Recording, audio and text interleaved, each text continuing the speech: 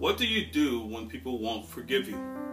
What do you do when you're in a situation to where you may have harmed or hurt someone with words or deeds in your past, and although you've repented for your actions, they absolutely won't forgive? What do you do when the people you've harmed in your past continue to throw roadblocks in your future? You take a step forward, they continue to throw something in your path to pull you back. You take a step up, and they continue to try and brand you with something else or something new to try and pull you down. You make progress, but they continue to tell people about your past to try and make you regress. Or every time you try and open a new door, they tell people about your past to try and close it. God says those who don't forgive won't be forgiven. So if you are fighting against unforgiveness, and you absolutely know in your heart that somebody out there is trying to do something to keep you down, today I'm going to show you how to deal with it God's way. I'm Pastor Keith, and in today's episode of A Pastor's Passion, I'm going to teach you a few tools that you can use to help you rise above each and every single storm of unforgiveness. I'm going to show you how your enemies can become your footstool. And I'm going to teach you ways that you can face every setback, meet every challenge head on, go through every single process all the way so that you can have success at the end. Step 1. To walk in forgiveness, you first have to be a forgiver. You cannot be forgiven until and unless you have forgiven. This is a simple concept that many fail to understand. Here's an example. Let's say that when you were in your youth, somebody in your past did something that was absolutely so hurtful to you that even to this day you still have not forgiven them. And it hurt you so badly that, again, even to this day, you absolutely refuse to forgive them.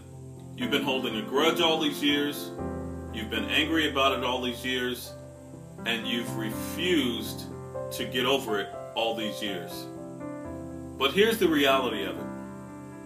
It has kept you in bondage all these years. That situation, no matter what it was, and no matter how long ago it was, is quite possibly the very reason that you are dealing with or fighting against unforgiveness today. If you are ready to release yourself from that bondage and from any bondage of unforgiveness that you're still holding on to from your past, hit the pause button on this video and say these words. Repeat after me. God, I thank you for being willing to forgive me for all the things that I've done wrong and all the sin I've committed in my past, in my present, and that which I will commit in my future. I didn't say may. I said that which you will commit in the future. All of us have sinned and fallen short of God's glory. And Jesus came to pay a price for us to be forgiven for it, even before it ever happens. Continue to repeat after me. I repent right now for any and everything that I have done to harm anyone in any way in my past or in my present, and I forgive any and everyone who has done anything to harm me in my past or in my present. Lord Jesus, I forgive it all. Lord, I come to you right now asking that you touch the hearts of my enemies. Show them that I have repented for my actions and my sin. Show them, Lord, that I am moving forward in your grace and your mercy, in your love and your kindness, and in your forgiveness. And Lord, I pray that they do the same. I pray that you help them to forgive me as you have forgiven me. And I also forgive them of any actions or any harm that they may have caused me in any way. Lord, let them know that I forgive them. I pray this prayer in Jesus' name. Amen. Brothers and sisters, step one is very simple. You cannot be forgiven until and unless you have forgiven.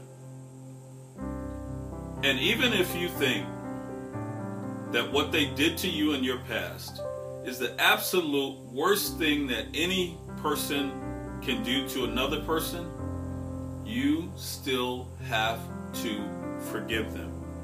Because in order for you to rise above any storm of unforgiveness, you have to be the one to forgive. Brothers and sisters, true forgiveness is treating the person that harmed you as if the situation never happened. Can you do that? Can you treat the person that harmed you as if the situation never happened? When we confess and repent and ask God forgiveness for anything that we have done, God forgives us. And He treats us as if that situation never happened. In fact, in the book of Isaiah, chapter 43, verse 25, it not only says that God forgives us, but that He also forgets it. His word says that God remembers it no more, because He doesn't want to hold on to it, bring it back up and harp on it. He doesn't ever want to remind us of it again. And He is our example. So can you do that? Can you treat the person that harmed you as if the situation never happened? Here is step 2. Unforgiveness is a form of bondage. It'll hold on to you as long as you hold on to it. But God wants to help us learn how to get over it and how to get past it. Because you can't grow as long as you're still holding on to something that's keeping you in bondage. Part of the process of us growing and maturing in our walk with Christ to where we become more like Him in how we act and react and interact with others is letting go of any and everything that is keeping us in bondage. And unforgiveness is one of those things, and can be one of those things. The devil is our enemy, and he revels in unforgiveness. He knows that if you continue to hold a grudge against someone, he can continue to use that same grudge against you to keep you begrudged.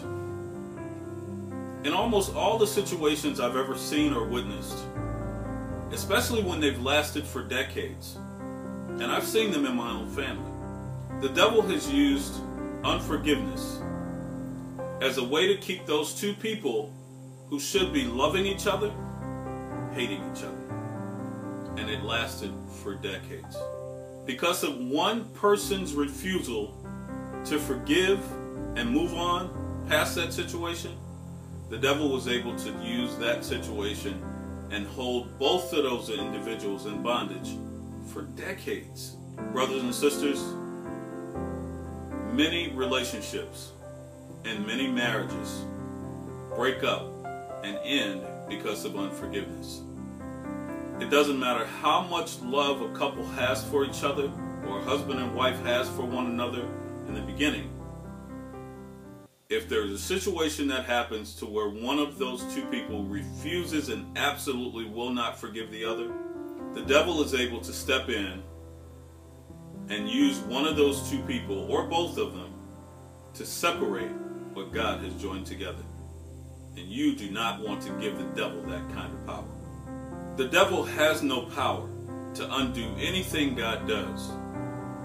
And his purpose is simply to use you to do it for him. Brothers and sisters, listen, and I pray that you hear me well.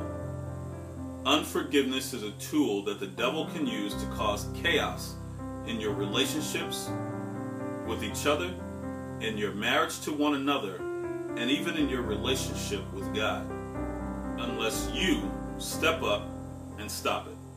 Stopping it is really simple. In fact, the same word that caused the problem is the same word that can resolve the problem. That word is forgiveness. Unforgiveness over here, forgiveness over here. Turn that unforgiveness into forgiveness. When you're trying to change a wrong into a right, you simply have to do the opposite of what you did. Unforgiveness causes separation. Forgiveness can bring togetherness and collaboration. The moment you forgive, you place the enemy under your feet and you use him as a footstool to help you rise above any storm of unforgiveness. If you're living with unforgiveness right now today, make an attempt to reconnect with the person that you or they caused the separation between the two of you. Make an attempt. Go to that person and just remove anything that is between you. And believe me, because it's in God's word, you will make your enemy your footstool the moment you forgive. The word that kept you in bondage can also be used to help you rise above it, and that word is forgiveness. Don't worry about being forgiven by others. Instead, you focus on doing the forgiving, because that's the only way that you can be forgiven. Step 3 is just as easy as steps 1 and 2. One of the many books that I've written is titled Success After Setback, and I wrote it to help you overcome obstacles to your growth. Unforgiveness can keep you from growing spiritually, and only when you've broken free of that bondage will you begin to mature as a Christian. In my book, Success After Setback, I teach you how to tell the truth about every setback. Because if you can't tell the truth about the setback, you can't face the challenge that it has set before you. And once you face that challenge, whatever that setback is, then you're ready to go through the process, but you must go through the process completely without taking shortcuts, because that's the only way that you can have success after setback. In my own life, I had to learn how to forgive people.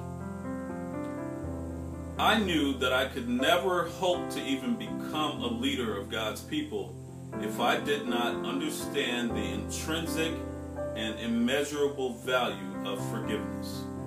People are human. And because we're human, we are subject to make mistakes. And we do some really crazy things sometimes. The Bible says in the book of Romans that all have sinned and fallen short of the glory of God.